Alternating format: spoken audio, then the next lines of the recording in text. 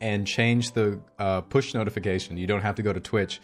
And the moment I clicked go live, it just went live, and it just used my one from yesterday. So I played myself. So obviously, being the intelligent man I am, I ended the stream, changed it, and then went live again.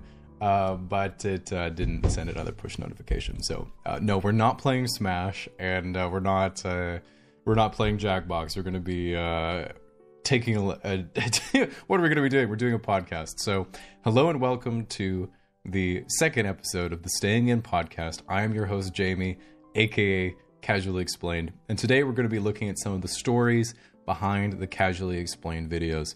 And I thought that the most sensible way to do that would be to go back in time from the very beginning of the YouTube video career and do it in chronological order, but also cherry picking a few of the most popular videos. And we're going to I'm going to give a little bit of background, and I'm going to talk about each video as we go along a little bit, but we're also going to be taking a look at those of a few ones that I've compiled. So if we go back to the start of this whole YouTube situation, and I'm sure some of you are already aware of this, and if you listened to the last podcast, I did touch on a little bit, but the origin of the Casually Explained YouTube channel was on December 7th, I believe, 2015. And I was just about to finish my first semester of engineering. And that means after you finish the first semester, that means you have to do exams. And so the classes were over, and I had to do some studying, obviously. And as I was studying on one of the very first nights that I was free, I had all this free time, I was thinking, God, you know what? I'm one semester in. I'm one semester into a 5-year degree, because you have to do a year of like internship, basically. And it's like, my God, how am I going to get through this? How is this even possible? And I thought, you know what? And I was watching these YouTube tutorials, you know, like Patrick, whatever his name is, who does calculus tutorials. And he was like really good at explaining all these concepts. Everything he was saying made sense. And I thought to myself, you know what? I think I could do this. I think I'm good at explaining things. I could learn these concepts and explain them on YouTube. And that would motivate me to get through this next 5 years of engineering. And so I thought to myself, this is a great idea. So what I did is I sat down and I'm studying calculus, you know, calculus 100, math 100. I'm learning about derivatives. I'm learning about integration. I'm learning about all sorts of different things related to just, you know, polynomial equations and that type of thing. And I was like, you know what? I'm ready to make my first video. And so I spent probably 3 or 4 hours writing everything down, making the equations, filming it, ready for my first video. I came up with the name Casually Explained, pretty smart. And I filmed this video, I uploaded it, and this is what I came up with.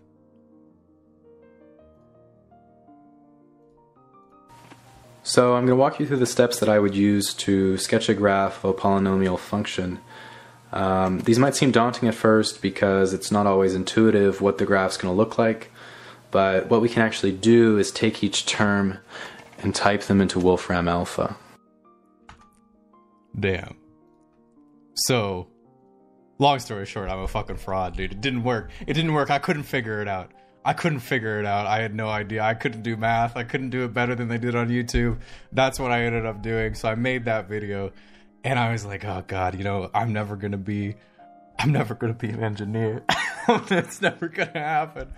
So I made this video, and I was like, oh, this is funny, whatever. I'll post this. I posted, I don't even remember what time I posted. It was late at night, I think. And I posted it on Reddit under a subreddit called YouTube Haiku. And YouTube Haiku is for videos under 30 seconds long. So I posted it there, and I went to sleep. And when I woke up, I actually forgot that I posted this video. And I just kind of walking around and just minding my own business. And I was like, I feel like I had something to do today, but I've forgotten. So I was getting ready to study, and I was like, oh shit, yeah, I better look at that video, see how it went. And so I went on YouTube, I took a look, and the video had 200,000 views.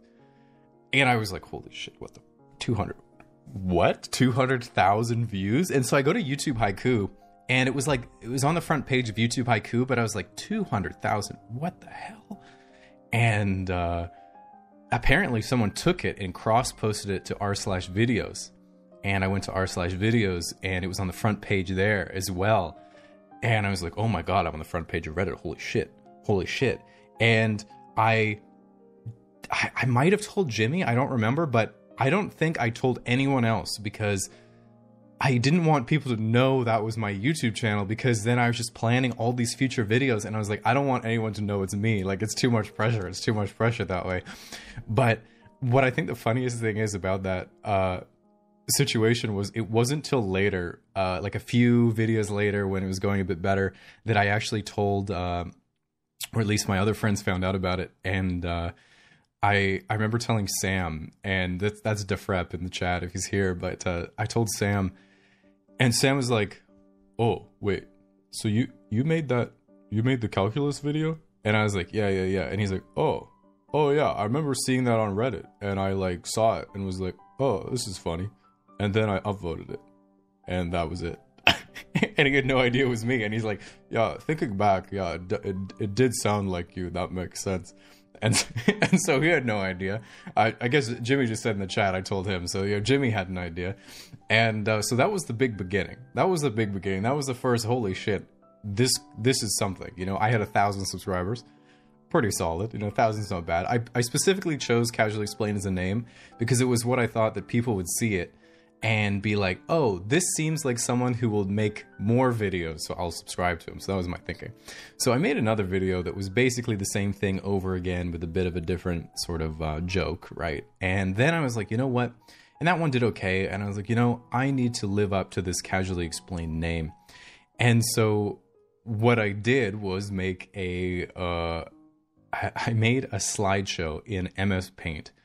From MS Paint drawings, and it was in the style of like grade A under A, sort of. I was like, I want to do something like grade A under A did like these girly drinks versus manly drinks, and his drawings were trash, but the video was really funny, so like I know that works. I think I could do that. So I whipped out the MS Paint, and I just was like writing this script that I don't even know how I came up with anything. I was just kind of like coming up with jokes, and the title of the video was Absolute Hot, and it was about temperature. And I guess I'll show it to you. Temperature, generally speaking, is a measurement of a material's average internal kinetic energy at a given moment. Essentially, particles are always jiggling around, and the faster they collectively do so, the higher the temperature. It naturally follows that if these particles were to be completely stationary, we would have a minimum temperature, or what we call absolute zero. While this point can never be achieved, as any substance being cooled will asymptotically approach the temperature of its cooling agent, what would happen if we were to continually add energy instead? At 0.01 degrees, we have the triple point of water, where it can exist as a gas, liquid, or a solid. At 20 to 25, we have typical room temperature, and then at very slightly under 100 degrees, we have the boiling point of water. Increasing this to 600 degrees, we have the temperature of a typical small wood fire, and then just a bit hotter than that, we have Natalie Dormer, or in the scientific community, 1 ND or Dorm. At around 10 dorms, we have the temperature of the Earth's core, which is quite similar to the surface of the Sun, and then around 24 kilodorms, we have the center of the Sun.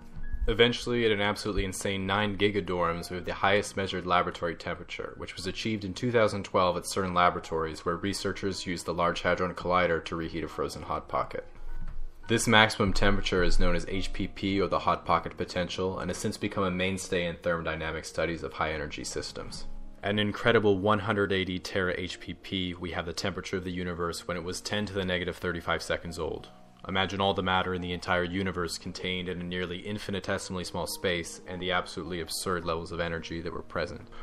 Finally, at 260 quintillion HPPs, or just under 142 nonillion degrees, we have the postulated absolute hot, or Planck's temperature.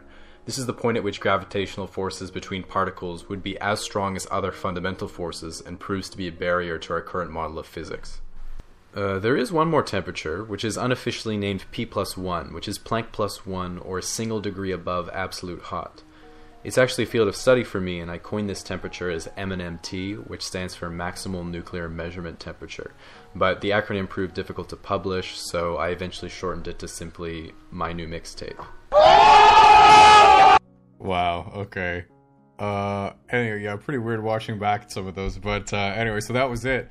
And I finished this video at like 3 a.m. and I was like, this is so stupid. This is me talking to myself. I was like, this is so stupid. Like, I'm ending a video with a mixtape joke, and I'm talking about Hot Pockets and dorms, and I was like, oh my god, what am I doing? And I was like, well, I made the video. Like, what else am I gonna do?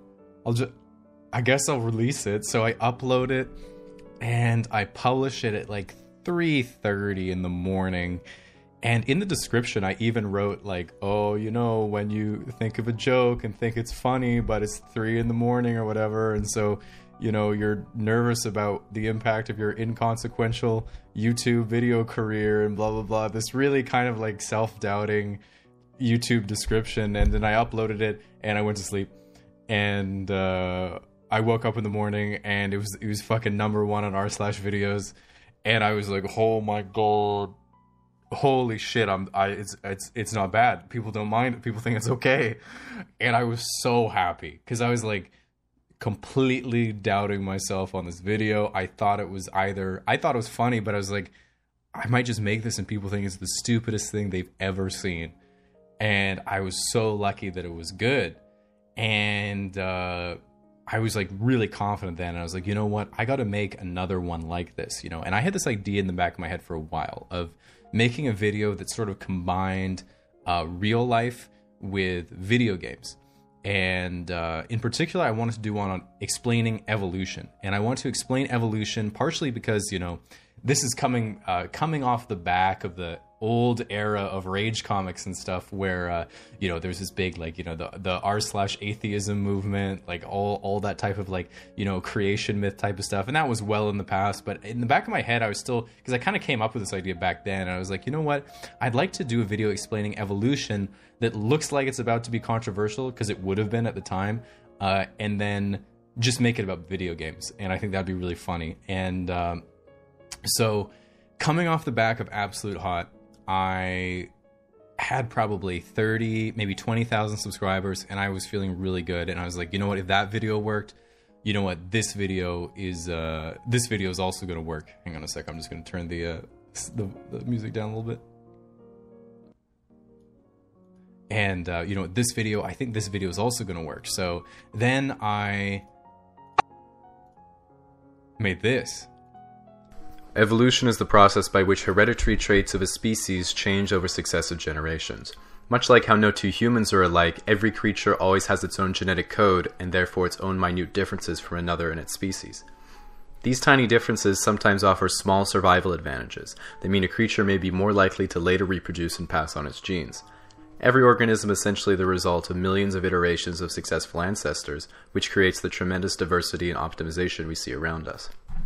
To give a very basic illustration of this process, imagine a species of fish that has plenty of food, but is always being hunted by sharks. However, the environment is rich with orange coral, creating a potential refuge for the fish.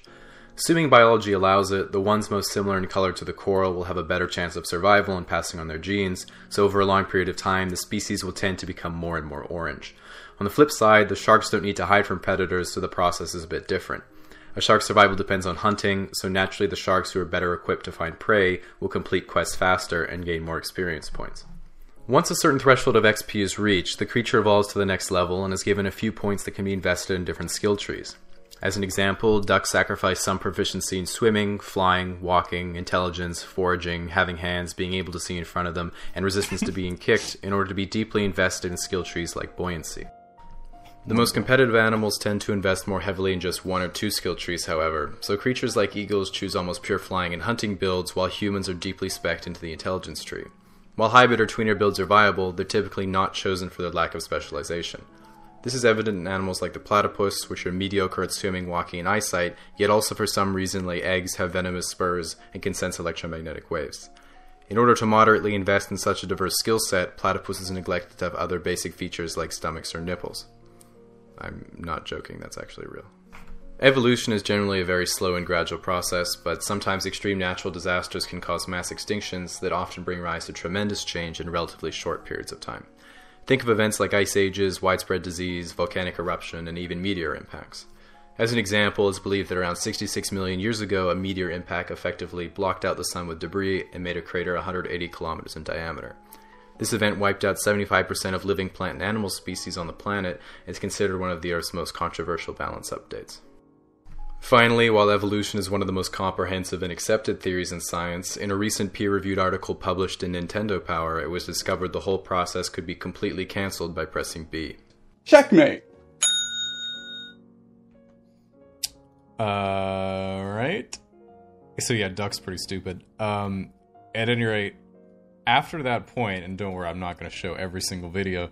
After that point, because that video did really well too, because there's a subreddit called Outside, which is basically making jokes about real life and comparing it to video games, and it did really well on that subreddit, and it did okay on r/videos, and overall it did well, and it brought me up to like 40,000 subscribers, and I was feeling so good because I had almost all of my videos did at least well, if not very well, and I'd made 4 at that point, and that was in like a month, and I was like, oh my god, this is like going so well. And I'm still in school, like I just went through exams, I did fine, moving on to the second semester, and I was like, this is great. I'm just going back to school, I'm going to be working on YouTube, I'm going to be working at school, and everything's going to be great, and I'm coming off all these great videos, and I felt like everything that I made was going to be fantastic. So I made this video the next one is called Casually Explain the Aging Process, and it was one of the worst videos I've ever made. It was fucking trash. And no one watched it. I mean, some people did, and they're like, oh, okay, another Casually Exposed, it's alright. And I was like, what the shit? It's got like, I don't know, 15,000 views compared to, you know, like 500,000 or like 800,000 of the previous ones. And I was like, oh my god. It was just luck. This whole thing was just luck. This is such a disaster. What's the secret formula? Because like I made Absolute Hot, and I had a few jokes that I was like kind of ready to make, and then Evolution, like it was an idea that I already had that I thought would be good, and so then I made this other one and it didn't go very well, and I was like, oh, I'm out of ideas. I made 4 videos and I'm all out of ideas. Oh no. And so that was really bad, and so I released that and I was like, oh god. And I was thinking about taking it down, but I was like, oh, I can't do that, because I hate when people like, you know, post something and then get bad reviews and then take it off. Like it's part of the, you know, I wanted to look back at it later, hopefully. That's what I tell myself. So I left it up and I was like, oh well, I'm sure it's not that bad. And so interestingly, at that time, a lot of people, as I was like, you know, because I just made the channel a month ago and it already had like 40,000 subscribers or something like that, and a lot of people are comparing me to another YouTube content creator named You Suck at Cooking. And You Suck at Cooking had a similar sort of satirical style, except he made cooking videos, and only cooking videos. They were just, you know, 7 ways to chop an onion, 7 how to make this breakfast, and great description, right? And people thought we were the same person, because we both made videos with our hands in it as a first-person video at first. And then our voices sounded similar, apparently. And so he sent me a few emails, and he's like, hey man, it's me, and like, you know, people think we're the same person, ha ha ha ha. And we had a good back and forth going, and he had something like 350,000 subscribers at the time, so he was much bigger. But oh, I feel like my kitchen's falling apart. But he's like, oh, interestingly, kitchen, yeah, good timing. But we had a back and forth, and he was much more popular than I was, so I felt kind of weird emailing him, and I was kind of like, oh my god, a popular YouTuber is talking to me. And so anyway, I was like, hey, do you want to do like a 30-second collaboration? You maybe make something and we could do it together, that type of stuff. And he was like, oh sure, I can make a 30-second little segment. I'm sure, you know, the quote-unquote fans would like it. So we did that, and it was an interesting resolution to it, but I'll show you the video first.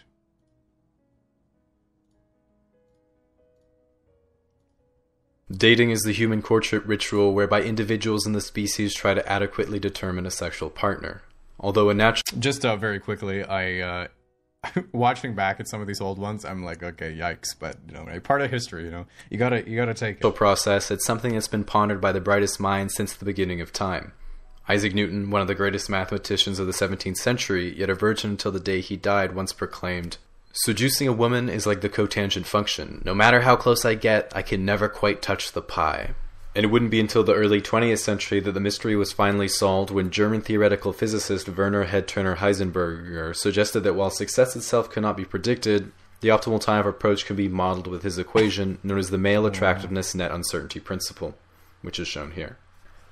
As for the corresponding variables, A is how attractive you are on a scale of 1 to 10, B is how drunk you are on a scale of 1 to 10, C is obviously just the speed of light, and then the D is just in inches. So lastly, you want to multiply by H2O when L goes to S, which is just the freezing point of water, and you get how long you should wait before talking to the girl you like. In modern times, dating hasn't changed much. It's still two people in a neutral, inoffensive location, doing something neither person wants to do while trying to mask their own degenerating self-doubts. And for first impressions, it really doesn't matter how much the other person has right, it's how much they have wrong. You can go on a date with someone who has the perfect face, great sense of humor, plays sports, awesome personality, apple-bottom jeans, boots with a fur, but there are no perfect 10s. They're a Scientologist. And based on the Bernoulli Booty principle, as the number of positive qualities in a person increases, the possibility of that person being a Scientologist or hairdresser exponentially approaches infinity. With all that said, you still might be looking for the fastest way to get to a girl's heart, and nobody knows more about dating than YouTube's 2015 Sexiest Hands Alive, You Suck at Cooking. When I think of dating, I think of romance, and when I think of romance, I think of strawberries. It's been said that they teach us about vulnerability because they carry their seeds on the outside, which is just like me, because on a first date, I bring a complete list of my insecurities, so that way we can start by having zero secrets. This allows us to get as close as possible, as quickly as possible, as forever as possible. And much like the strawberry, I also wear my sunflower seed headband, which not only shows my ability to be vulnerable, but also keeps the enormous amount of nervous first date sweat from drenching my face, body, and mustache. So those were some really good tips, but let's say you aren't a sex god and you want to know some practical advice. And I don't mean to brag, but one time I went on a date. So I would say the worst thing to do is be straightforward and honest about how you feel towards the other person. Like, if you're going to ask them out, don't say, "Hey, I think you're really cute. Do you want to get a drink with me sometime?" I think a much better approach is to sort of do them small favors and slowly befriend them over the course of the next few years. And then when she develops feelings for someone else, just hope that it doesn't work out, and then she'll see that you're the one she actually liked the whole time. So yeah, just common sense, really. Yikes, dude. Oh my god. Okay. So anyway, I made that video and I was really excited because I was like, holy shit, man, people are gonna love this one. It's got me, it's got You Suck at Cooking, all the conspiracies are filled, like people are gonna love it on Reddit. This is gonna be great. So I made it and someone posted it on Reddit, and I could see it. Like, I'd put the link in and it was like, oh, this post has already been submitted, because I'd use that to find the link. So then I'd find the link and it was like, this post has already been submitted. So I'd look, and there it was, and it had a few comments and a few likes, and but it didn't show up in the Reddit feed. You could only find it if you had the link. And so it turned out that at that point, my channel had actually been blacklisted on Reddit because people would like spam post it as soon as I uploaded something. Because, you know, the channel got popular on Reddit. As soon as I uploaded something, people made bots, and they themselves would go and quickly spam enter things. And for some reason, you know, Reddit's filter or whatever caught that and thought that it was just like, you know, bots or whatever. So just like, you know, me doing it or whatever. So it blacklisted my whole channel. And I wrote to the mods and I was like, hey guys, so, you know, this happened, and like, I kind of get all of my views from Reddit, and I think people like it. So like, is it possible that I could be unblacklisted? And the mods were just like, oh, hey man, really like your videos. But no, we can't do that. You're just gonna have to wait for a few months until we redo the filtering system. And I was like, oh my god, are you serious? This was gonna be like my big video, and then no one's gonna see it, and then no one saw it. And I was like, oh god, oh, this is so bad. And so my video after that was on, I was like, okay, well, I just got to pick something I know and write about it and make it good and do my best. So I did one on lifting, like going to the gym and stuff. And I made that, and that was a good video, and it actually ended up being one of my more popular ones just over time. But at the time, no one watched it. I actually fortunately got a bit of luck because someone posted it on r/bodybuilding, and memes aren't allowed on r/bodybuilding, like video memes aren't allowed. But all the mods were away for the weekend because there was some thing that they were doing, just coincidentally, because there was like 3 mods, and someone posted it while they were away, just out of complete luck. And it was on the front page there, and I got some views, and I was like, okay, I'm holding on to something. But then I made Casually Explained 10 pieces of life advice on my birthday back then. And again, like all of these videos just basically performed to the subscriber count. There was no reaching. There was not really any growth. I was doing okay. You know, I had like 60 or 70,000 subscribers, which at the time, like it wasn't the same as the first month, but this is maybe 2 months after that. And I was like, man, this is still good though. This is still good go. Like as I in my mind, I was like, am I going to be PewDiePie? Am I going to be grade A under A? And at this point, I was like, okay, no, I'm definitely not.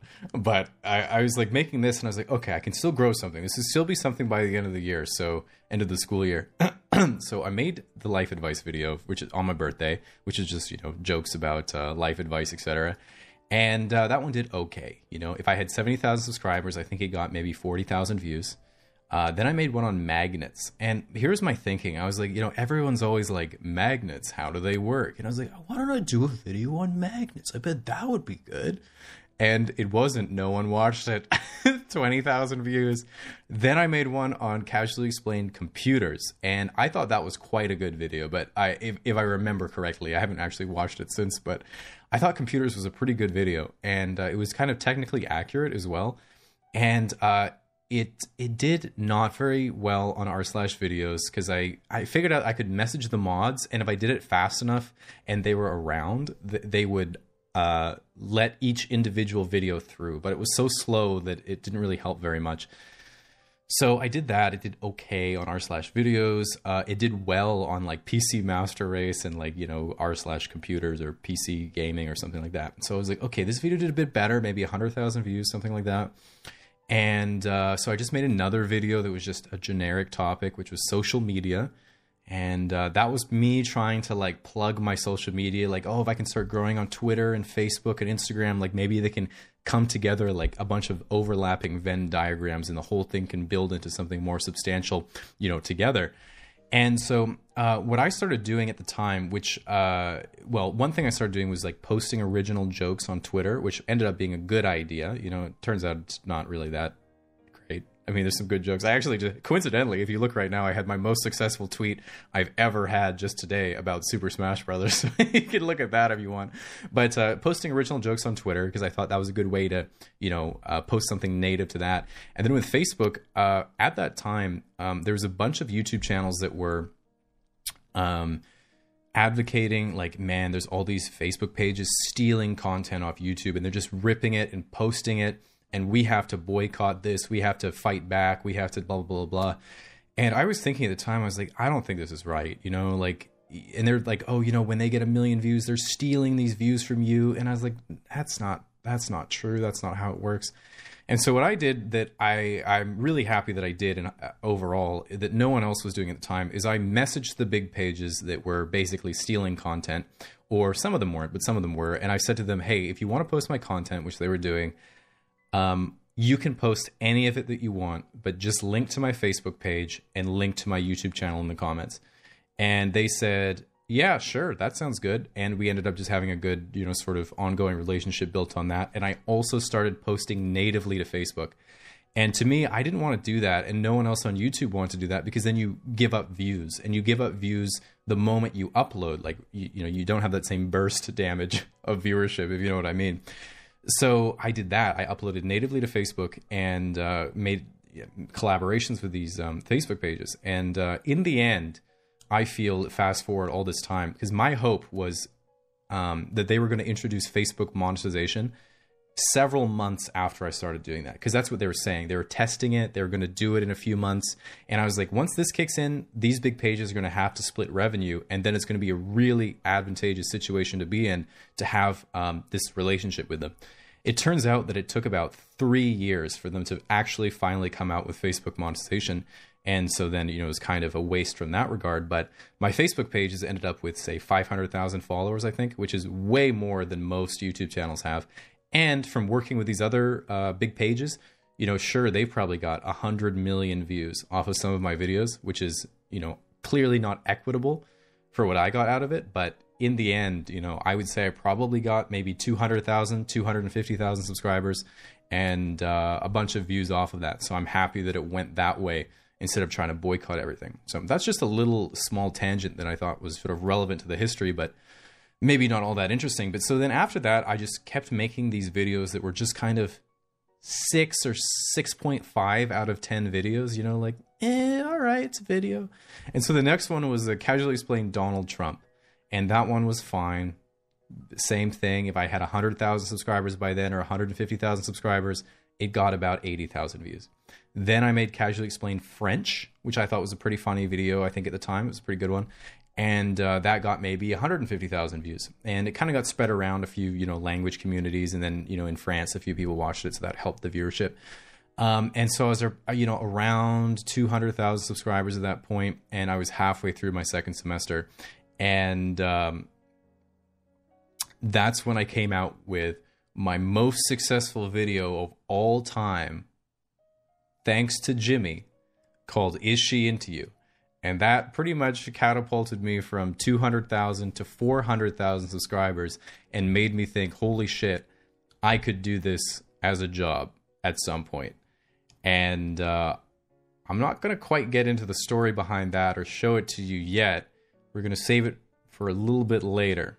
So you have to stay tuned. But the next video, my whole attitude changed towards YouTube because Is She Into You came out. I had all these extra subscribers. It was nearing the end of the first semester. And I said to myself, I want to make videos that are like Is She Into You? I want to make ones that are like this one long narrative that sort of arches over the whole video. I didn't want to just be like, here's 5 talking points and I'm going to make some jokes about each of them. I want it to be one whole video all the way through, like Is She Into You? Because that's what just worked for me. So I came up with a video called Casually Explained Procrastination. And this is what it looks like. If I can figure out how to start it. So, I'm not going to lie to you, the other day I was doing my usual thing on the computer, minding my own business, when suddenly...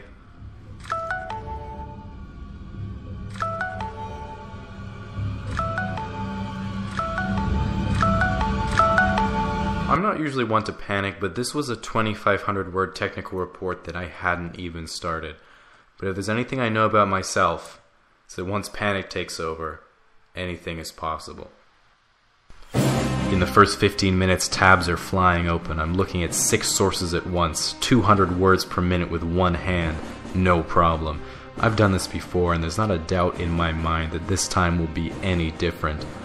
30 minutes in, I'm about halfway through. My senses have evolved to absorb everything in my surroundings, every pixel on the screen, every sign of life, and every creak of the door. But I don't know if I can keep it up. I'm getting tired. My hands begin to cramp.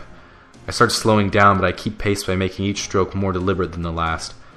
A bead of sweat runs down my forehead and my eyes start to glaze over, but I know I'm getting close. But after 45 minutes, I start to feel weak. My hands are almost completely numb, and I realize I haven't blinked once. Looking at what's in front of me, I can't help but wonder how I let myself get here in the first place. I close my eyes. What's wrong with me? How could I ever amount to anything if I keep doing this? I get a grip on myself, but my legs are still shaking. I reopen my eyes and suddenly I'm overcome with an incredible feeling. I've made it. I had the final touch. I finished. I look at the clock and I still have 5 minutes. I take a breath.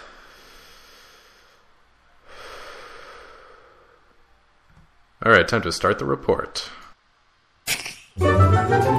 And okay, so and like the theme with that one is like, okay, right, it's a 2-minute video about me jerking off, right? But this is what I was thinking. I was like, this is going to be a real banger because people are going to watch it twice. And I wrote the whole thing so like everything you could watch it again. And it would knowing the punchline, and it would be even like make more sense. I don't know if I'm just being stupid right now, but I'm gonna play it again, and I want you to like watch it with the context of what I just said. Oh, this is a top secret video that I'll show you later. So, I'm not gonna lie to you, the other day I was doing my usual thing on the computer, minding my own business, when suddenly...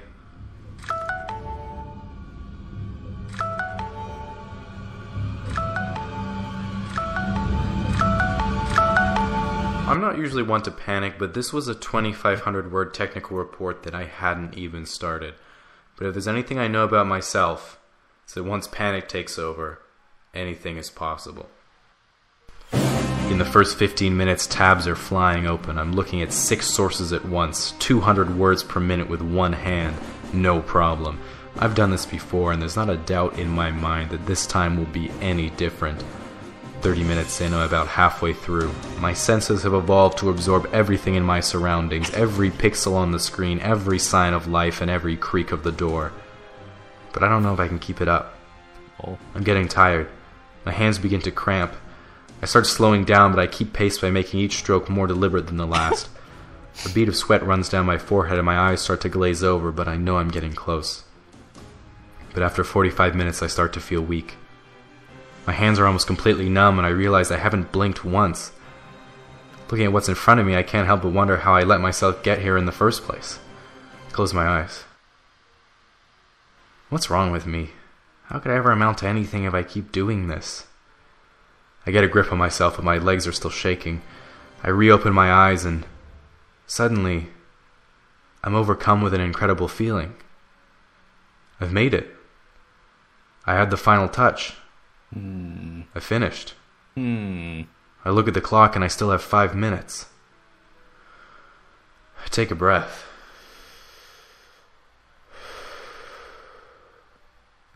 Alright, time to start the report. Alright, so it makes you think, right? Makes you think. Okay, so back to the podcast screen.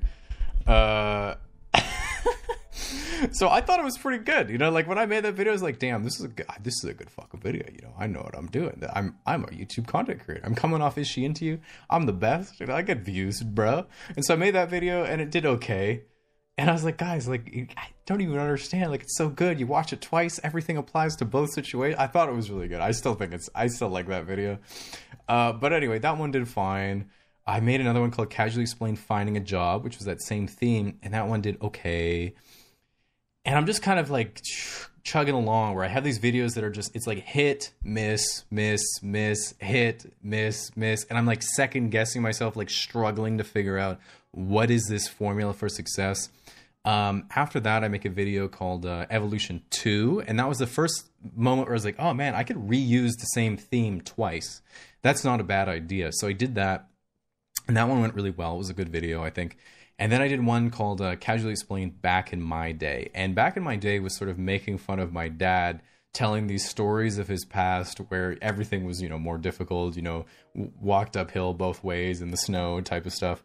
And I made this video and I thought it was really good. And then no one really liked it. It was like one of my worst videos in a long time. And I was like, I just don't understand what I'm doing. You know, I was just really lost. I realized like I had parts of me that could make a good video, but there was still huge parts of me that just didn't have anything calibrated right. And I was like, what am I going to do? Like, how am I going to make something successful again? And I thought, I know I will make another relationship video. So then I came out with probably one of my top 3 most successful videos, which is Casually Explained The Friend Zone. It's pretty, I think it's a pretty good one. I'll take a look at it.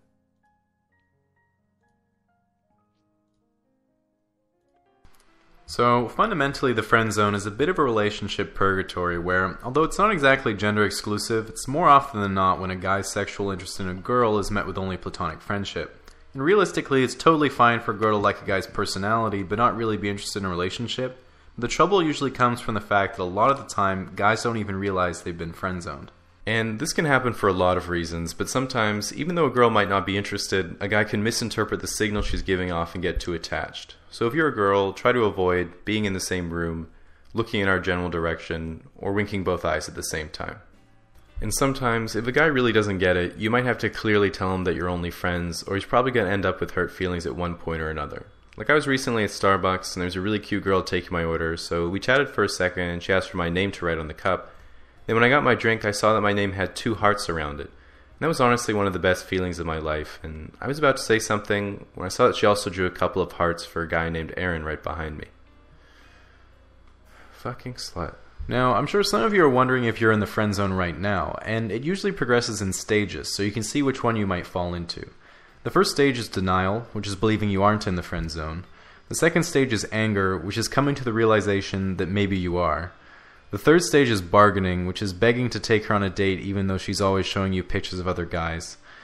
The fourth stage is depression, which is realizing she was showing you those pictures because she thought you were gay. And finally, the fifth stage is acceptance, which is realizing that one of them's pretty cute and what do you have to lose?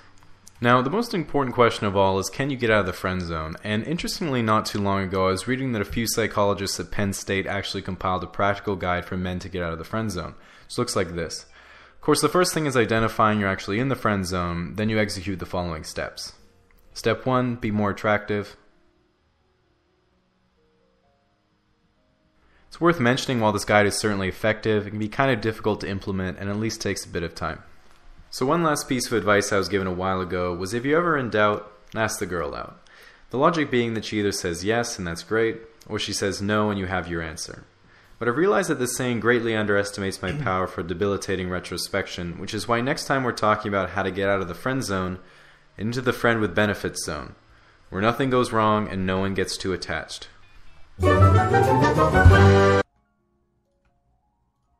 All right.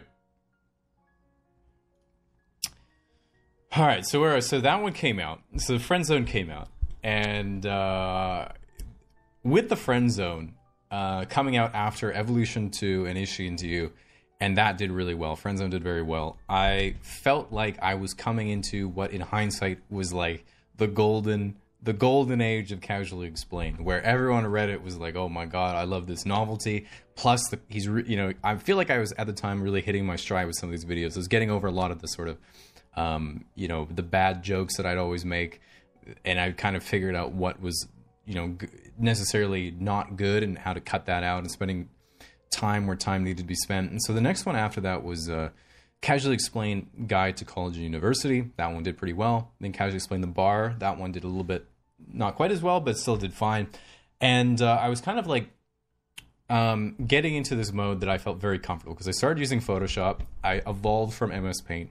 I decided to shell out the big bucks for the Adobe suite.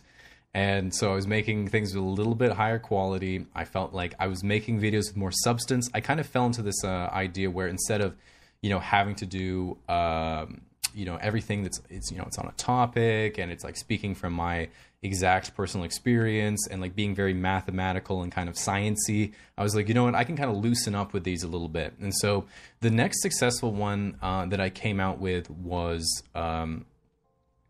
Casually Explained the Spectrum of Intelligence. And the reason I was really happy with this one is it was the first really successful one I had in a long time that wasn't to do with relationships or like social stuff in the same way that it was before. And so that was really reassuring to me because I was like, oh, well, people just want to watch these ones about relationships. People just want to watch these ones about people. And then, that's all that I kind of really was doing. And this video game thing. So this was like, okay, I'm going to do something that's, it's a little bit about people, but it's still just a topic, and that's what I was going to give it a go. So I'll show you guys that one. While animals come in many different shapes and sizes, there are definitely some that are more intelligent than others. While you can't directly compare between species, I tried to put them in an approximate Oops, sorry, I didn't change the thing. order.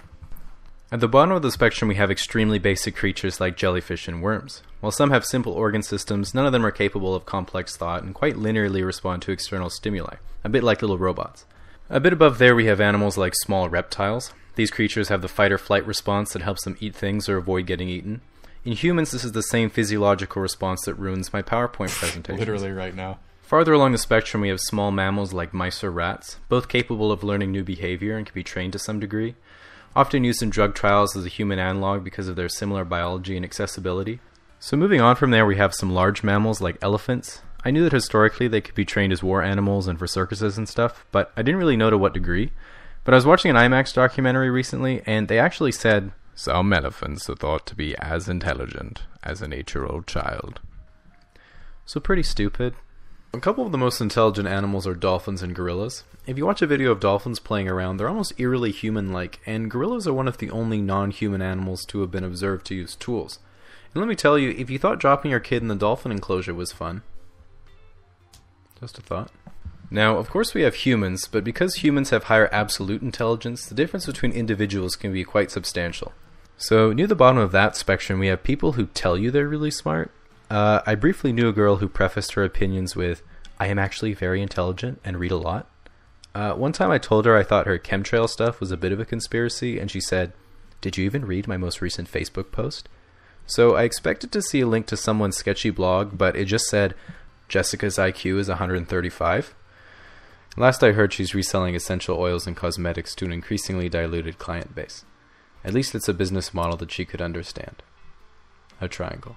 So leaving that behind as a distant memory, next we have the average person. Has difficulty opening clamshell packaging, but can usually figure it out eventually. Can plug in a USB after only 2 or 3 tries. Doesn't quite get standing back at airport baggage claims or subway terminals, but knows how to Google something before giving up. After that, we get to gifted individuals. These are people who are capable of more advanced social and logical feats that may seem impossible for the average person, such as intense and prolonged concentration, deep understanding of other people and their emotions, and being able to request a haircut without rehearsing beforehand. So beyond that, we have everyone on the internet between 15 and 21. Now, unfortunately, in order to be a more notable genius, you have to not only be very intelligent, but highly dedicated. They say that hard work beats talent when talent doesn't work hard, but I found one of the best ways to give up on your dreams is to type them into the YouTube search bar, then add, done by a 5-year-old Chinese girl. Lastly, people say that intelligence mostly comes down to genetics, but hard work comes down to willpower and dedication, which mostly comes down to motivation and ability to create actionable plans, which is a big part of intelligence. But always remember, no matter how notable or intelligent someone else is, you're always smarter or better than them in some way. They say Mozart could rewrite any song after only hearing it once. I have Spotify. Stephen Hawking advanced our understanding of the universe, fucking smoked him in the 100 meters. Jesus could turn water into wine. I'm not a Jew. Wow. All right. So, just so you know, that last joke ran it by Jimmy. He said it was okay. No Johns, but, it's not on me. Okay. So, back to the story. Let's go back to the story. Where were we? Okay, so moving on from there, we just had the spectrum of intelligence, and I promise you there's not a ton more of these that we're going to go through, in case you're like, holy shit, we're like not even a quarter of the way through. But so after that video, I was feeling pretty good, and I was starting to get a little bit of my kind of like delivery down, so to speak, in the sense that I was like, I feel like I'm kind of getting my voice right. It's sounding a little bit more natural. I mean, it still sounds pretty awkward, but I was getting a little bit better. And so after that, I started making these short videos for Thrillist, which is I think a New York-based sort of online magazine company or whatever you want to call it. And they were like, hey man, we want you to make like 6 1-minute long videos, and we'll pay you like $1,000 for each of them. And I was like, oh my God, $1,000? That sounds fantastic. So I made 6 of these videos, 1 each month. And dude, it was like it was a good experience, but it was so bad. Like, everything I'd make, I'd be like, oh man, like, what do you think of this? And they're like, oh, we'd actually prefer if he didn't swear. And I was like, what about this? And they're just like, oh yeah, that's good. But instead of this, I think our viewers would like this. And it was just like, oh no, that's not funny. No. But I had to do it anyway because I was getting paid. And so I uploaded, and with part of the arrangement, I was like, okay, yeah, I'll do that, but I want to be able to upload them to my own YouTube channel so I could get at least something out of it beyond just the payment. And they're like, okay, sure, after a month or two. So I uploaded the Casually Explained Brunch, and then later Casually Explained Ordering Coffee. And those were 2 that I uploaded. There's actually 4 more that are lost on the internet, on Thrillist's Facebook page. And no one has ever seen them except people who follow Thrillist. So just so you know, if you ever decide to go on a deep dive, maybe you can find 4 more videos beyond the ones on my profile page. And so then after that, I just went on this bit of a theme where I'd be like, okay, I'm going to make like 2 videos that are about some random topics, and then I'm going to do one on relationships, because it was just like every single one I did on relationships, it was just a hit. And so I was like, I don't want to oversaturate them with these videos, but I still I think these are, people are really liking them. So I did Casually Explain Body Language. And that one was really popular. That was great. And then I did Casually Explain the Club. And I'm just going to see where I'm at here for the time. So let's skip to that. Skip ahead here. So then, so this is the body language one. And this was one that I thought was quite good. I seem to remember as far as my... I mean, it sounds pretty stupid because I'm like, oh, yeah, so I did this one. It was pretty good. I did this one. It was pretty good. And it's like, I'm only saying that because I remember at the time, I was like, wow, this is better than my average one. And I'm also cherry picking these, just so you know. I've only picked, I think, 14. It says 15 here, but I picked like 14 videos. And out of like 55. So, at least that's why I'm saying it. So we'll take a look at this one. I think when it comes to dating, guys are often looking for the perfect thing to say to a girl and completely miss out on the importance of body language. And being able to read how a person feels is really key in developing a successful social relationship. So I want to go through the 3-stage body language checklist that you can use on your own. Of course, stage 1 is the first encounter, and the first way someone will show interest is usually eye contact, and a few things can happen afterwards. A shy girl might look flustered and look away quickly, while a confident girl will hold eye contact and smile or maybe even wink. And the best course of action here is to live off that high for the rest of the week. After that, you have to watch out for proximity. Once someone knows about you and likes you, they'll try to be around you as much as possible. This might sound kind of creepy, but it's pretty normal, and particularly guys are notorious for doing this. One of the best ways to make sure you're being romantic instead of creepy is to be above a 7. Now, at this point, hopefully you've gathered that there might be some chemistry and you guys have started chatting a little bit. This is stage 2, building rapport, and it's where most dating takes place. You want to pay attention to any subtle physical contact. A good indicator of interest during conversation is if the girl touches you lightly on the arm or dick to emphasize a point. You might occasionally meet someone who likes to break the physical touch barrier with a high five. It can be hard to tell if she's doing it to congratulate you or because she wants to touch your hand, so I like to remove ambiguity by making sure all my accomplishments are particularly underwhelming.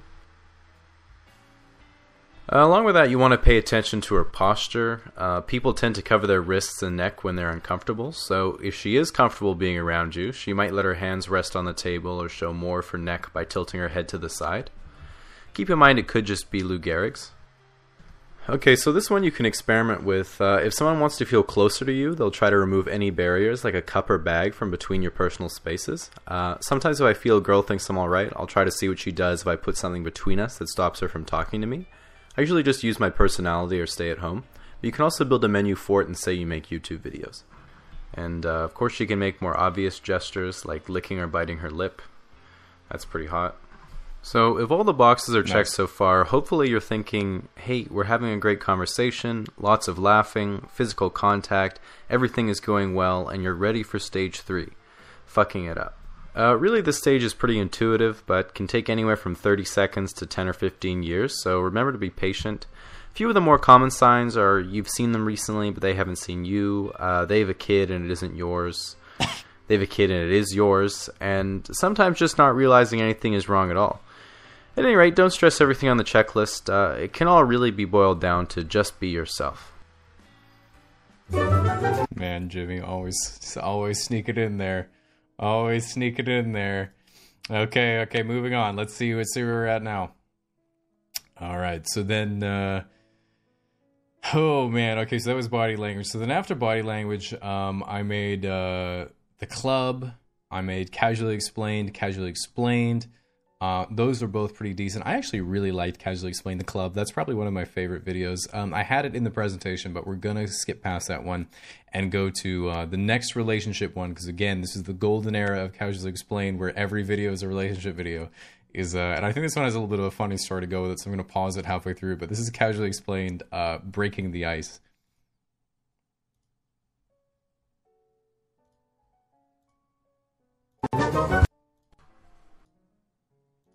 If you're like me, you never get approached by girls unless they're selling cookies, and beyond that, unless you're really attractive, famous, or have a puppy, it's all on you to break the ice with someone. You might be thinking, wow, that sounds unfair, what kind of double standard is this? But remember, don't hate the player, hate the game.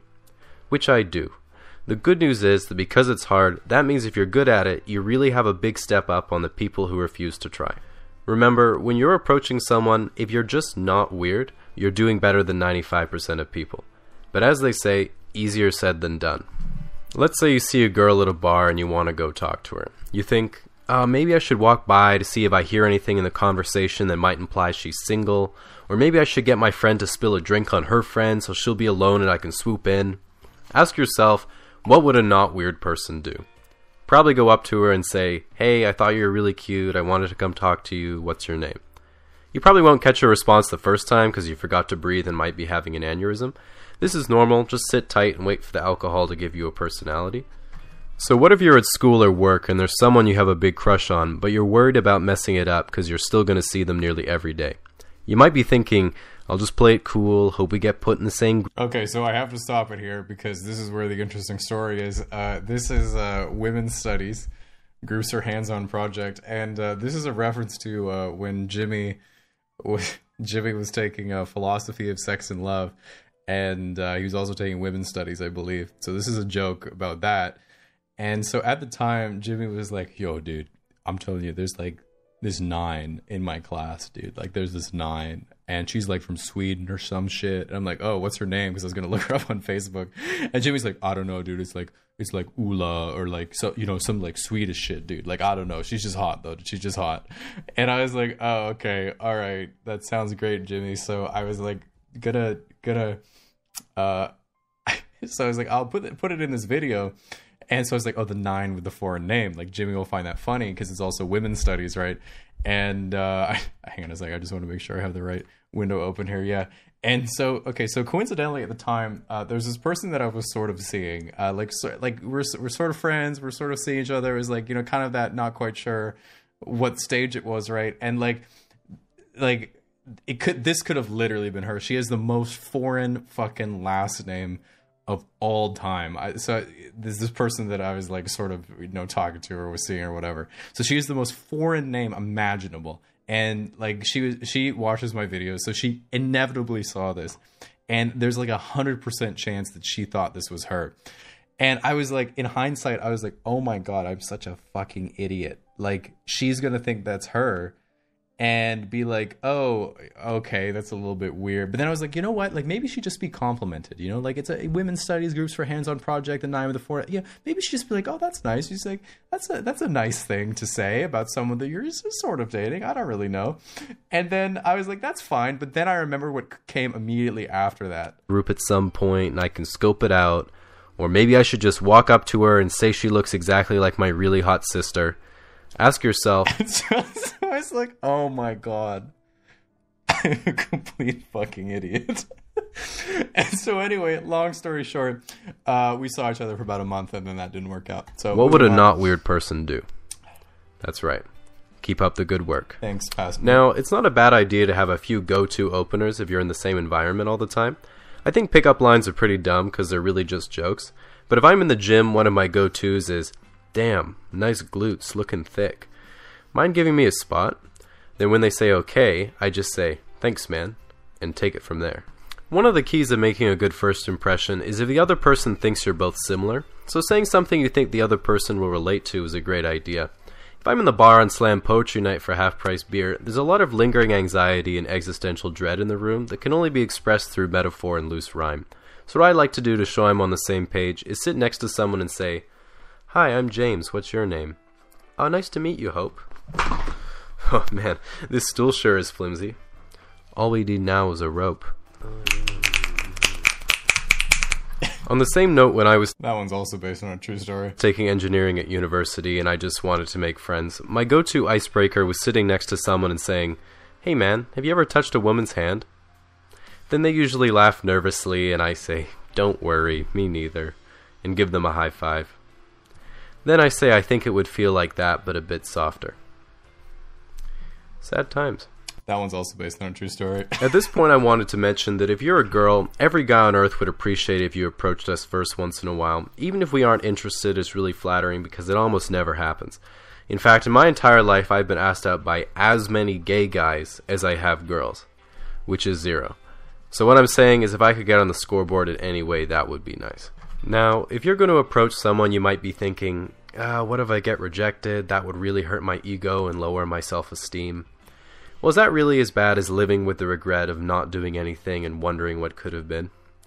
If you're as fragile as me, it definitely is, which is why I have a permanent arsenal of coping mechanisms on standby, and I avoid difficult situations. But with that said, you can't expect someone or something to just fall into your lap, so sometimes you have to remember that rejection is just part of life, and you might have to be a little bit courageous. Okay, right. This one. All right, that's where it was going. Okay, good job, Jamie. Okay, so back we go. We're making some progress here. Yeah, because I'm not even gonna read the Twitch chat on that one. I don't want to see what people said. Okay, so we're closing in. We're making progress. It's taking a little bit longer than I thought, but it's still gonna be just fine, I hope. Okay, so then after breaking the ice, same thing, same theme. This is the golden era of Casually Explained. I made Casually Explained behind the scenes. I made Casually Explained the future. That one did fairly well. Casually Explained red flags. Another relationship one. Same thing. And then this. Then after that, I made How to Make a Successful YouTube channel. Casually Explained flirting, which did okay. It was like the first relationship one that didn't do quite as well. And then I feel like at that point we got into what I considered the modern era of my video making career, where the first video I made came out where I was like, okay, this is kind of like an actual, I really felt it was really polished, and I felt like the production of it was good, even though it probably looks the same to everyone else. But this is Casually Explained Evolution 3, Life is a Video Game. And this was really the culmination of this idea that I had for a long time of the Evolution series, which is I wanted to do a video that was like, oh, what if you could be like an alien, like imagining, like pretending you're like an alien and you're just reviewing life as a human being. You know, it's like, if you're a human being, what would life be like? And you'd be like, oh yeah, you have to do this, it's pretty shitty, you know, you have to deal with your parents or whatever, it's pretty bad, or like, you know, just random shit like that. And then it eventually turned into this this video, which is Casually Explained Evolution 3, Life as a Video Game, which is one of the it did well on YouTube, relatively speaking, but it did absolutely insanely well on Facebook. And this is where that whole culmination of, you know, the random the random you know, the Facebook stuff I was talking about finally came into play, where I got the subscribership and viewership from that whole operation. So let's take a look at that one. So, since the first playable characters came out, the devs have been working on the human player type for what seems like 3 billion years, and I'll admit that I haven't even gotten through all the levels yet, but I've been pretty impressed so far, so I wanted to give a critical review of the current content. Now, if this is your first time playing, I definitely recommend picking one of the starting regions with lower difficulty, which I put in green here.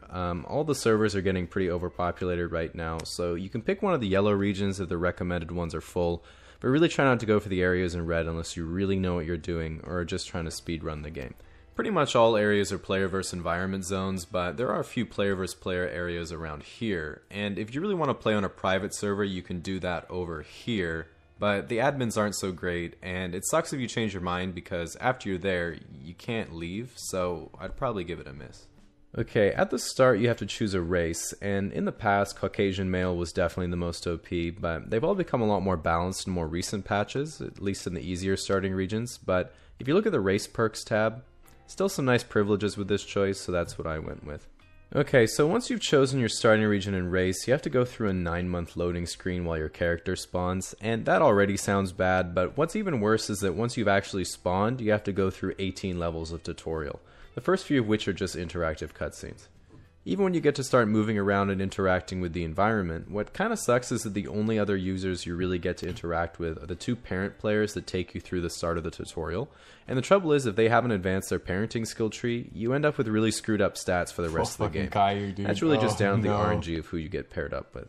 So the first few levels of tutorial really aren't so memorable, but once you've made it to level 5 or 6, you've usually unlocked the friendship and knowledge trees, but you do have to spend around 6 hours a day at a learning academy to keep leveling that up. Okay, so as we get to about level 17 or 18, you basically finish the tutorial, and it turns out that the first thing you actually realize once you're done is that it had nothing to do with the rest of the game. And it turns out the whole tutorial is pretty much designed to sell you the college or university DLC, which is kind of overpriced for what you get, but if you decide to go for it, it can help you get a step up on free-to-play players in the mid-game. So the mid-game itself generally takes place between around level 18 and 65, where the 2 biggest focuses are on sustaining the newly unlocked relationship meter and generating in-game currency, which is usually denoted in dollars. So first of all, the relationship meter. This is the built-in drive to find a sexual companion, spend time with them, and reproduce. There are some factions where your parent players choose a companion for you, but in most of the Western factions you get to choose yourself. You might think that this is a way better idea, but the problem is they also have to choose you, so it might sound better on paper, but make sure you think out the gameplay. Now, when it comes to generating in-game currency, the most common strategy is to trade your playtime for dollars. If you see most users during this process, while they're technically still actual players, the majority of them are running scripts, so they're typically AFK and are pretty much indistinguishable from NPCs. So because it's an MMO, there aren't really any distinct objectives, and generally sometime during the mid-game you have to figure out what it is that you want to do. Some players focus on their relationship meter, some on getting more dollars, some on really maxing out certain skill trees, and some struggle to figure it out at all. There's no right answer really, just like any other MMO. I think your goal is to just enjoy the time you spend playing without ruining it for other people, and hopefully when you're a higher level you can get to the point where you enjoy helping players who might be struggling. So when you do get to around level 65, they say you should be at the end game content, but in practice this is getting later and later all the time, despite the level cap remaining pretty much the same. But nevertheless, what's good here is that you generally have a pretty fulfilled relationship meter, your important skill trees are maxed out, you can generally spend the rest of your time exploring the map and doing the things you want to do. Trouble is that at this point it can be hard to actually do those things because you start to experience a lot of bugs with your character.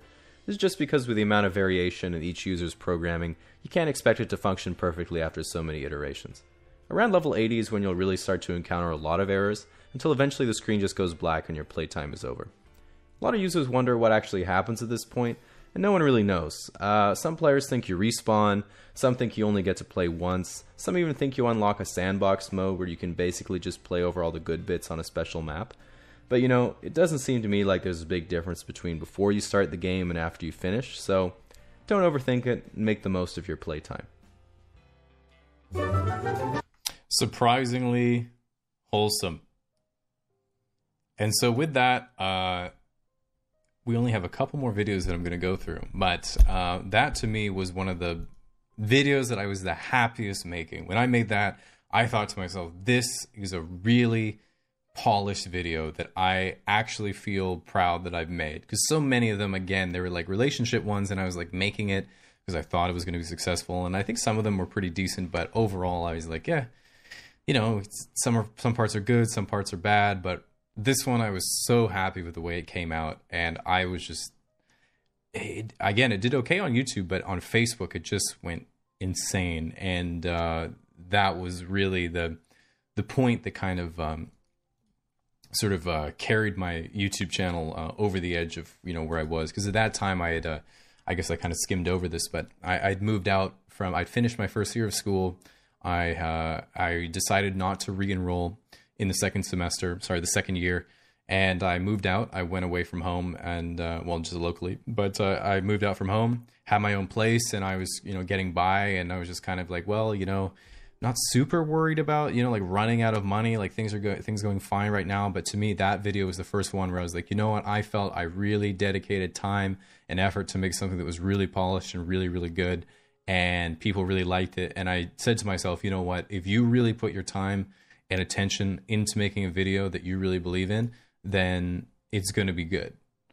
And that was sort of a big turning point for me. And then since then, you know, everything's just, you know, continues to go well. And I kind of lost that fear that I didn't really know what I was doing, in the sense that, you know, I was constantly thinking, like, if I had 2 or 3 videos that were bad or didn't perform well, I was like, this is it, you know, like, people are bored. This is, you know, this is it. You know, it's over. You know, I had a good run, but after that one, I kind of thought, you know what, it really comes down to the effort and polish and the good ideas.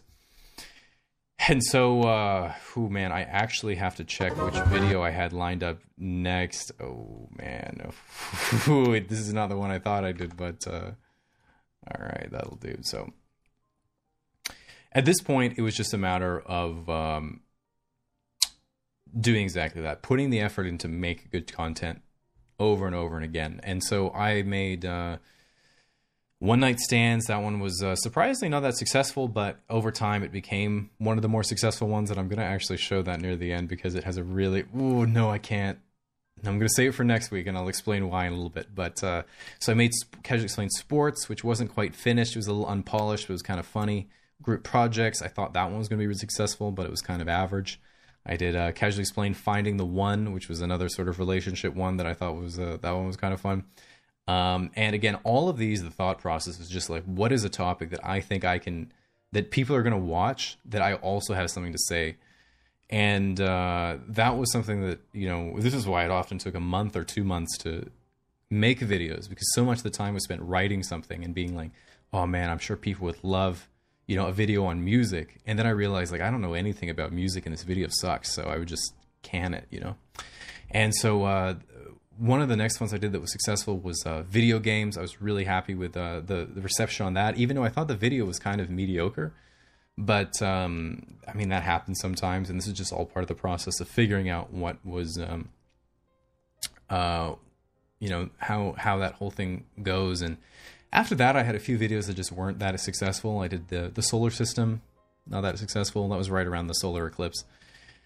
And I did Evolution 4, which was a sort of a simulation of the universe as if it were a programming analog. And that wasn't that popular either. And I was starting to think, like, fuck, is this it? Like, I was rethinking myself, and I was saying, you know, maybe I've kind of, like, am I running out of ideas? Is there something I'm missing? And I was like going through watching my videos over and over again, and I just like didn't get it. And I was like struggling again. And I was like, you know what? And even at the time I was thinking, like, what do I want to do? You know, like, what do I want to do with my time? What do I want to do with YouTube? At this point, like, I was fairly comfortable at my place. You know, I wasn't like struggling to pay the bills, but I also wasn't, you know, rolling around at $100 bills or anything like that. And so I was thinking, like, what are my goals? What am I trying to accomplish here? Like, what's the motivation? Am I just going to be making YouTube videos forever until people just stop watching, or I get bored, or something, you know, my arm falls off or something like that? And so I was like, you know what I could do? It's like, what if I had this idea of making everything like 10 times more successful than it is?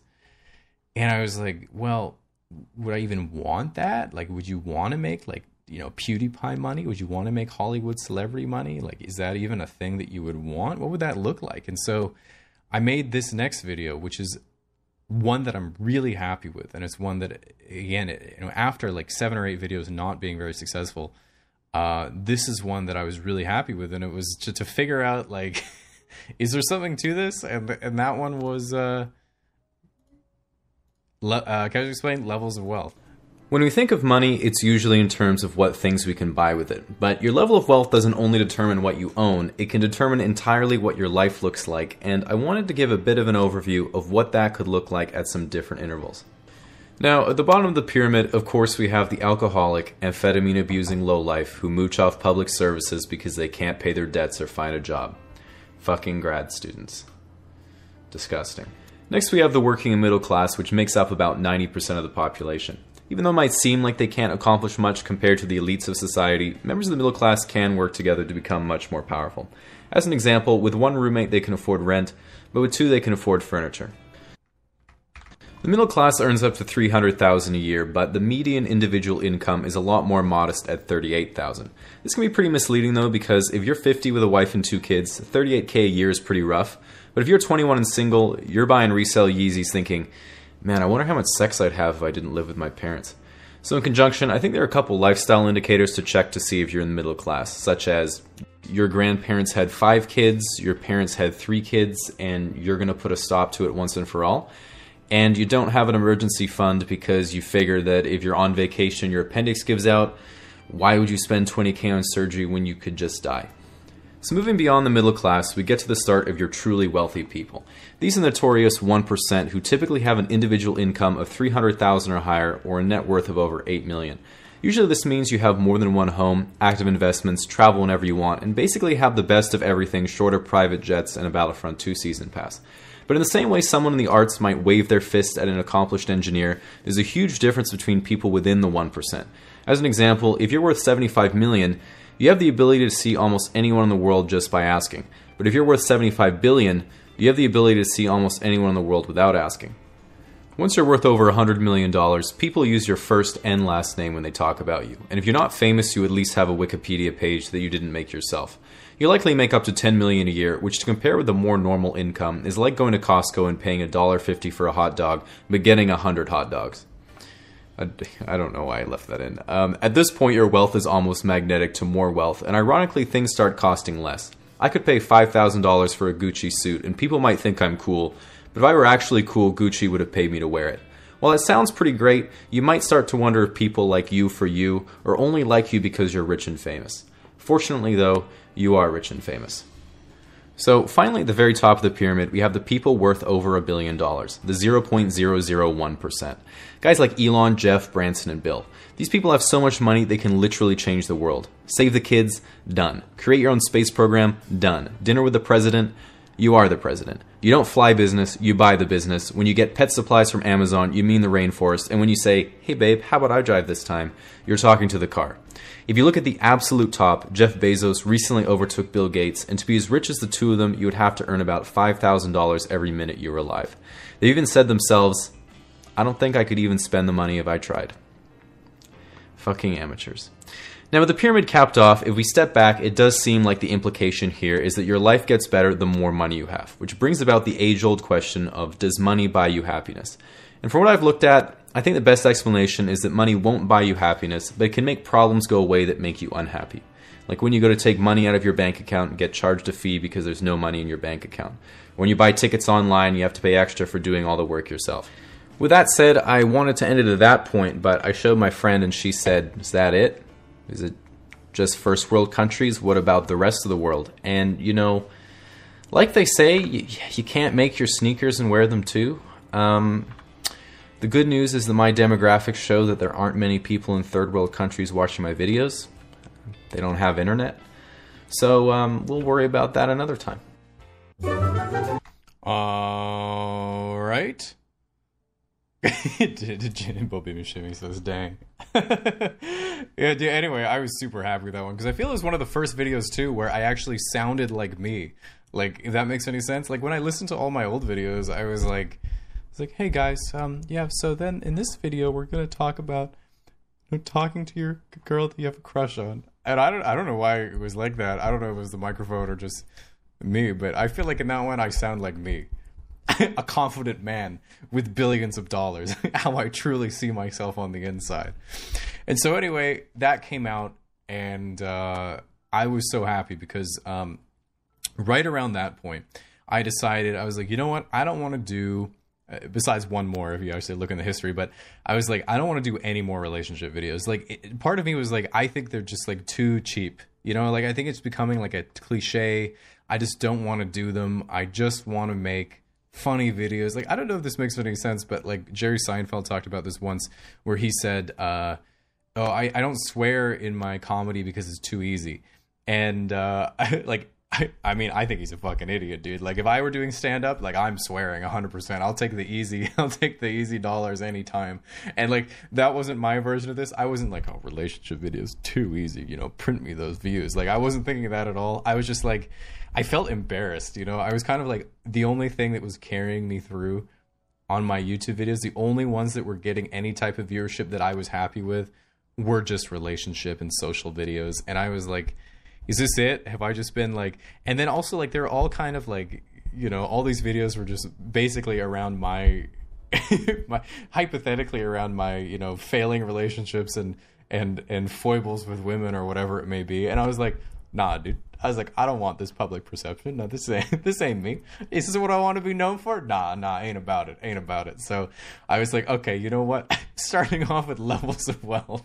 I'm not going to do that anymore. So, I mean, I will go back to it because I have some good ideas, but I mean, like, I wasn't going to make that the crux of the channel. So then I made, few other ones. I made Introverts and Extroverts, Critical Thinking, and then all the last ones I've made in the 6 months, which is in the last 6 months has been like 6 videos, but you know what I mean. And so the last one that I wanted to show you was another one that I was really happy with that related to levels of wealth, just because it was a similar style. And it was one that I really felt I knew at least something about, which was Casually Explained Men's Fashion. And I don't know a lot about men's fashion because I'm fashionable. I know a lot about men's fashion because all of my friends are very fashionable. And I was like constantly being exposed to, you know, they're like, oh, dude, like I gotta wake up at 5. I gotta get these Yeezys, bro. I got 15 tabs open trying to cop some fresh Yeezys. And I'm like, why are you getting those shoes for like $600? And they're like, oh, because I'm gonna sell them for $1,200. And I was like, oh, okay, that actually makes sense. Okay, that sounds good. And then like Sam was really into like all sorts of different shoes and different clothes, and Jimmy, and I mean, they still all are, but not to the same degree that they were previously. And so a lot of it, I was just like, some of it I was like, wow, this is really sick. Like, you guys look great. This is good choices, you guys. But a lot of it, I was like, this is stupid. Like to me, like I was seeing like people my age, like walking around in Jordans and like big basketball shoes and Yeezys and like, you know, high fashion boots and shit. And it made no sense to me because they looked stupid. All the girls I knew were just like, yeah, well, most of them anyway, were like, yeah, those are kind of dumb. What's the point of those? And you'd see like kids in middle school going around with the same shoes. And I was like, this is dumb. This is really stupid, at least those parts of it. And so I decided to make a video because I was like trying to wrap my head around it.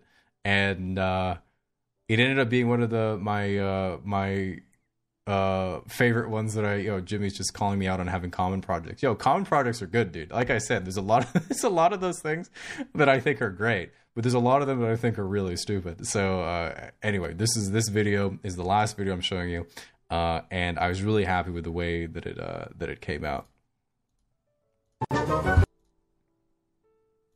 So the world of men's fashion is a wacky, wild and turbulent place, especially thanks to the internet, where 10 years ago, if you discovered a men's fashion forum looking for advice, they'd say, yeah, just wear jeans and a shirt that fits properly. And you'd be leagues ahead of your average dad just by doing that. Nowadays, while they already existed to some degree, those fashions and forums have diverged and then grown into huge subcultures that include things like your mainstream business attire, high fashion, casual wear, street wear, and all sorts of subgroups under that, including things like your sneakerheads, tech wear, skate wear, pale wave, avant-garde, and then everything Kanye has been in the same room as. On the surface, they all seem like completely different and confusing genres, but it's kind of like how there are a million types of movies, but they're all built on the same principles. So if you break it down into what the actual purpose or inspiration of the different trends are, it starts to make some actual sense. So to start with the obvious, you take business and formal attire, and it literally has barely changed for 125 years besides the fat conductor hats. A basic suit looks fantastic all the time, and the only way it doesn't is if it doesn't fit or you're wearing it at the wrong place. And that's the whole point. It's a super simple yet refined outfit that says, I'm a respectable, put-together person representing a respectable, put-together company, so sign this contract and let's monopolize American steel. So as that devolves a little bit, you have something like business casual, which is of course much more prevalent nowadays as business has become a lot less face-to-face and a lot more online. Some people wear business casual or chic casual outfits all the time, but it works better if you're a bit older, because if you're a high school student or university freshman, it can come off as a bit incongruent because there's really no reason you'd ever need to wear a button shirt other than when your date drove you to prom or that one job interview you've had. So it might be good to wait until you've at least paid taxes before you look like you filed someone else's. So, in my opinion, this is the point where things get interesting because you get to your casual, everyday clothes where you can really express your personality by copying what popular rappers are wearing. It's by far the most rapidly evolving area of men's fashion, and I think the most noticeable shift recently has been the huge prevalence of streetwear and designer brands gaining popularity with teenagers and young guys. I mean, not that long ago, the only people who'd spend money on Gucci were rich middle-aged guys buying their wife something for an anniversary, but nowadays the barrier for entry is getting like 3 A's that semester. The part that I found the most interesting about some of the streetwear culture is that a lot of unfashionable items are worn ironically, where you're sort of saying, I know so much about fashion that I'm wearing something I know is unfashionable, because in order to identify something so unfashionable, you would have to know a lot about fashion. Like a while ago, it would be as simple as wearing a pink shirt and putting your hair in a bun because it was the opposite of traditional men's fashion at the time. Then later it was overalls and a bucket hat because you live in a city and haven't ever caught a fish. And then eventually jean joggers and a NASA fanny pack because you're emulating that one weird kid in middle school.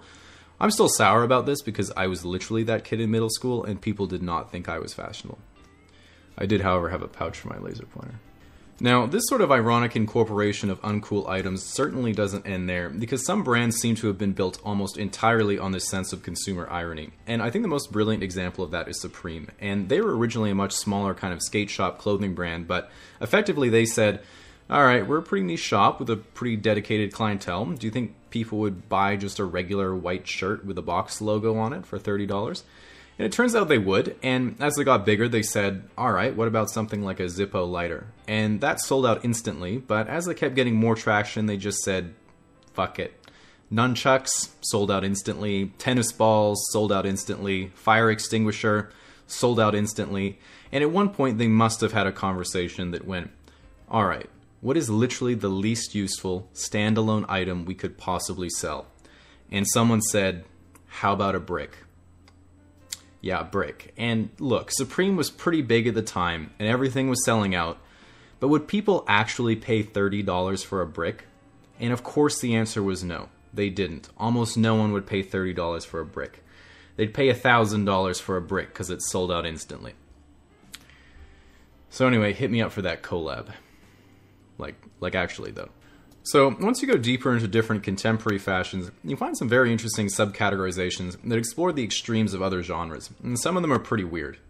So, the most well-known is probably high fashion, which does get a lot of flack for being weird, but it's really more of an advertising campaign and for showing off a designer's inspiration for upcoming commercial lines than it is for actual practical wear. So in a way, it's almost weird by design, which is neither here nor there for me.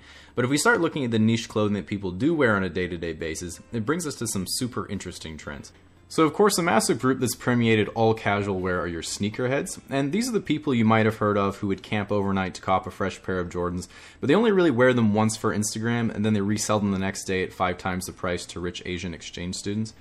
Something like Normcore is wearing literally your entire outfit ironically, effectively dressing as blandly as possible on purpose. Pale Wave is a sort of minimalism that centers around a lack of detail and subtle pastel color palettes. I quite enjoy this look because if people come over to my apartment, I blend in nicely with my IKEA furniture. Then there's All Black Everything, which is also a pretty solid choice if you don't like sorting laundry. I mean, I think it's cool because it makes your washer's spin cycle look like a portal to the 4th dimension. That's pretty neat. And then something like Avant-Garde, which is sometimes called Goth Ninja, is way more complicated, but is fundamentally about being able to sneak up on people, perfectly camouflaged in the urban environment, and then being able to tap them on the shoulder and they'll drop dead instantly. Lastly, we have techwear, which is the most technically advanced clothing possible. Your jacket weighs about 14 micrograms and is resistant to all 4 seasons simultaneously. Your carbon fiber Gore-Tex underwear is completely waterproof from both directions and has a concealed pocket for up to 2 Magnum condoms. Honestly, the only downside I can find to a techwear outfit is that it costs $4,000 and you only use it to walk to work. Now, at this point, we've barely scratched the surface of all the fashion ideas that are out there, but moving forward, all these areas of fashion will continue to evolve in some very interesting and unpredictable ways. Personally, I've been trying to pioneer comfcore, which focuses on being as comfortable as possible at all times. The only downside that I've realized is that it's the literal opposite of fashion and usually devolves into you not leaving the house and binging YouTube top 10 lists. So yeah, no Instagram traction on that one yet, but I'll keep you guys updated. All right, and so so there we go. And the thing I was so excited about with that episode too is it was during a period where I was trying to get my work habits kind of nailed down a little bit. So what I did was I started taking my laptop to the university, even though I had no reason to be there. And so I went to the university, and I would just sit there and write stuff. And Jimmy worked at the cafe, and so I would go in, and he'd be like, "Hey man, come over here, dude," and he'd like come. I'd shuffle to the side, and he's like, "Yo man, I got you, fam, I got you," and he's like, "What do you want? What do you want from me?" And I was like, "Can I just get like a coffee or something, like a small iced coffee?" And he's like, "Yeah, I got you, fam, I got you." And then he'd make like an extra large like double caramel mocha with like whip and whatever the fuck, and I'd be like, "Yo, thanks, bro." And then I'd get that, take it back to my seat, and I would just like write YouTube videos and try to make eye contact with attractive girls, and then glance back at Jimmy, and we'd be like, but at any rate, I was so stoked because I wrote this whole video in 3 hours, which is the fastest I've ever wrote any video besides one other video, which is the one that I skipped from earlier, that I've left to this moment because I wanted to save the story behind it because it's probably the most interesting. And that video is... I know a lot of guys have trouble picking up on the signs of whether or not a girl is into them, so today I want to do a little quiz so you can see if she actually does like you, or even just how good you are at recognizing signals that you might be getting. Let's say you're in a bar and you look across the length of the counter and you see a cute girl who glances at you briefly, does a quick hair flip, and then turns back to her friends. Is she into you? Eye contact is obviously a good sign, but you really can't tell from this example. She could just be adjusting her hair, and maybe she was looking at someone behind you. So let's say you're at the office and your cute coworker is waiting behind you to make some copies of whatever people make copies of, and she says, "Wow, do you think you could go any slower?" and then playfully punches your arm. Is she into you? Again, you can't really tell from this example either. She might like you, but she might just be giggling and punching your arm as a sarcastic middle school throwback. So really no way to tell. Okay, so let's say you're at the gym on the elliptical for some reason, and Cutie McBooty comes in and gets on the exercise bike in front of you. And then after 5 minutes she looks back and says, "Wow, I'm so sweaty already. If only there were a way to get the same workout at home riding something else." And then gives you a wink. She into you? Yeah, I still can't tell with that one. Exercise equipment is pretty expensive, and maybe she lives in a small apartment and just doesn't have space. So maybe you find a good deal on rowing machines somewhere, you can show her the flyer. Okay, so let's say you meet up with a friend that you've had coffee and drinks with a couple times, and she says, "I had a lot of fun on the last few dates we went on."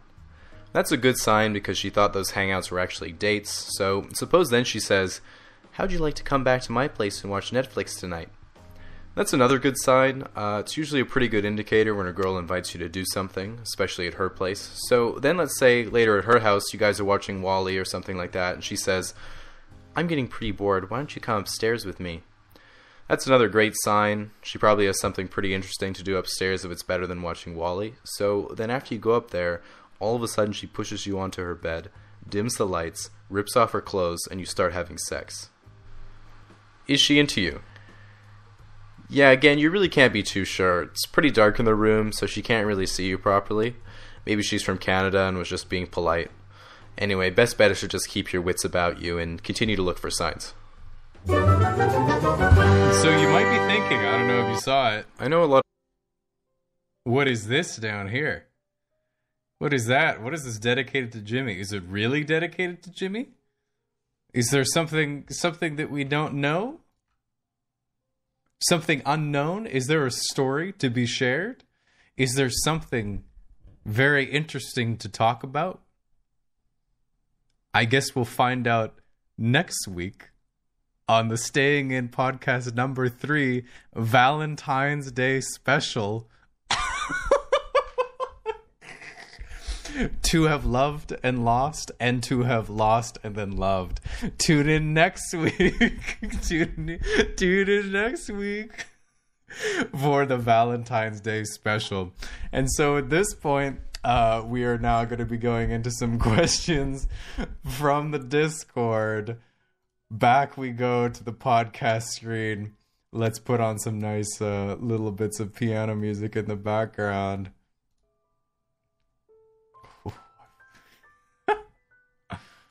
That was good. That was a good one. Wow, it was so pleasant. All right. Okay, so let's take a look very quickly at a few questions from the Discord because we have gone over time. All right, let's see.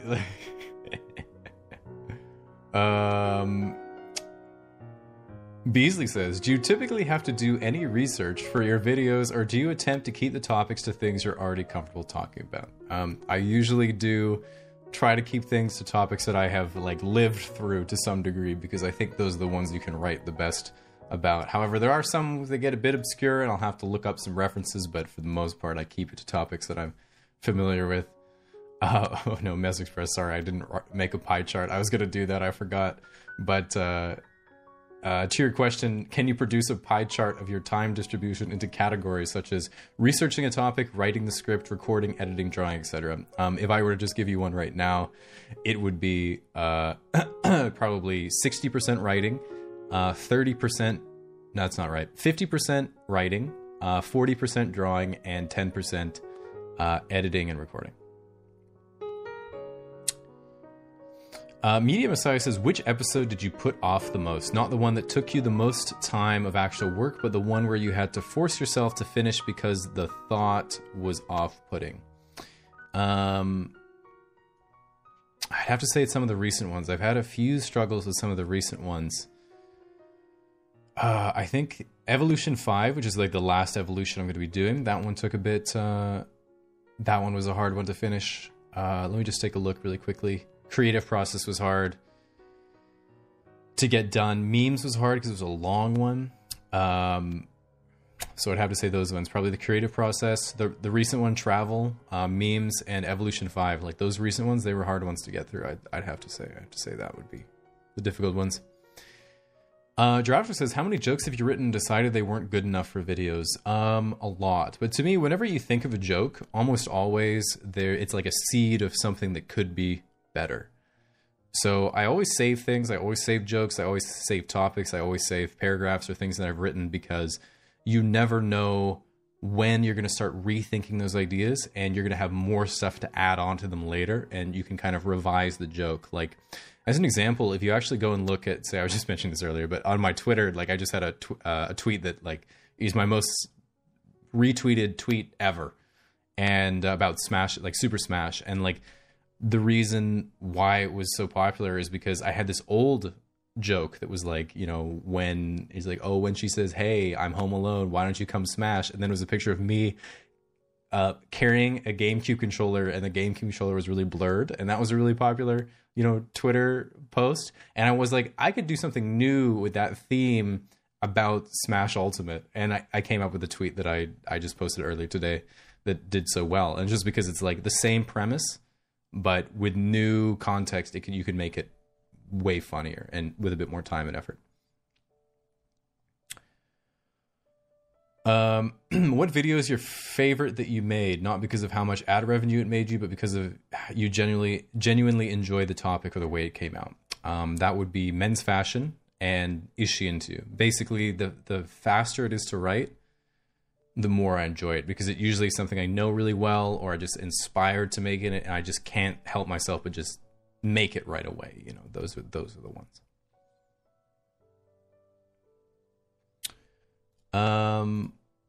Ellabelle says, what is the hardest aspect about writing the scripts, and do you ever get stuck trying to fully flesh out and articulate an idea you have?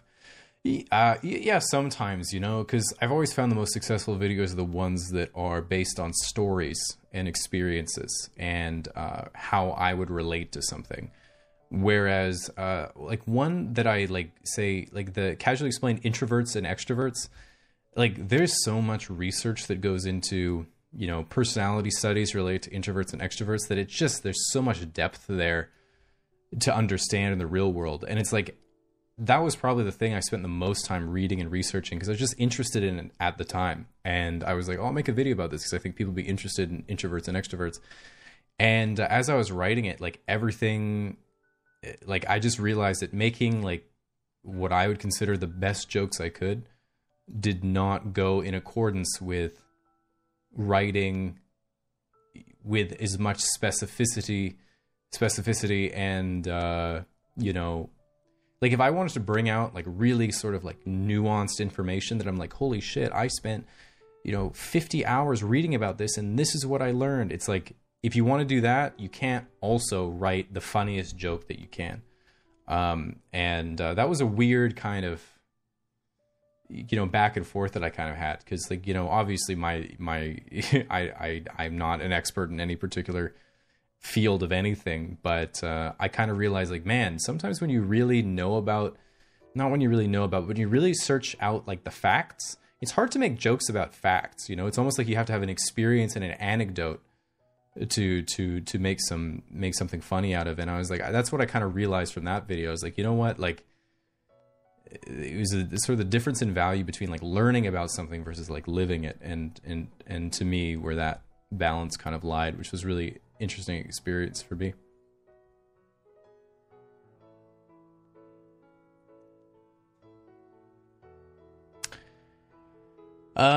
Okay, so with that, I feel like this has gone on a bit longer than I expected it to, but I will take a few quizzles from the Twitch chat.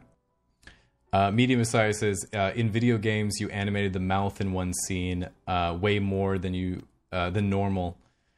What's the story there? I never did it again. What's the story there? I just thought it was funny, dude. It was just like focused right in onto my face, and I was like, you know what? I'm gonna do this, and I think people are gonna be really thrown off guard. So I thought that'd be really funny to do that. That was the only reason why. Delusion L says, have you spent much time trying to develop your voice? No, not at all. It's more like I just got better at speaking more naturally. Like, I was honestly, just for probably the first 2 years of making videos, just much more timid in front of a recording thing. And I also wrote the videos a bit poorly. Like, I wrote them in ways where I would be forced to read them in a kind of awkward way. So I spent a bit of time like, okay, how can I write videos where I can say them in a bit more natural cadence? And that's really where I arrived, I think. So I think my more recent videos and the last couple that I showed on stream were much more in line with how I'd actually speak. So that's my answer to that. Let me see, just very quickly. CGAA,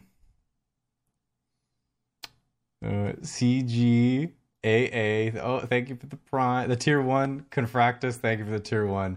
Steve Clymer, thank you for the tier 1. And thank you everyone for the birthday wishes. Mess Express for that beautiful birthday serenade, and all of you guys for contributing to that birthday video. That was very sweet.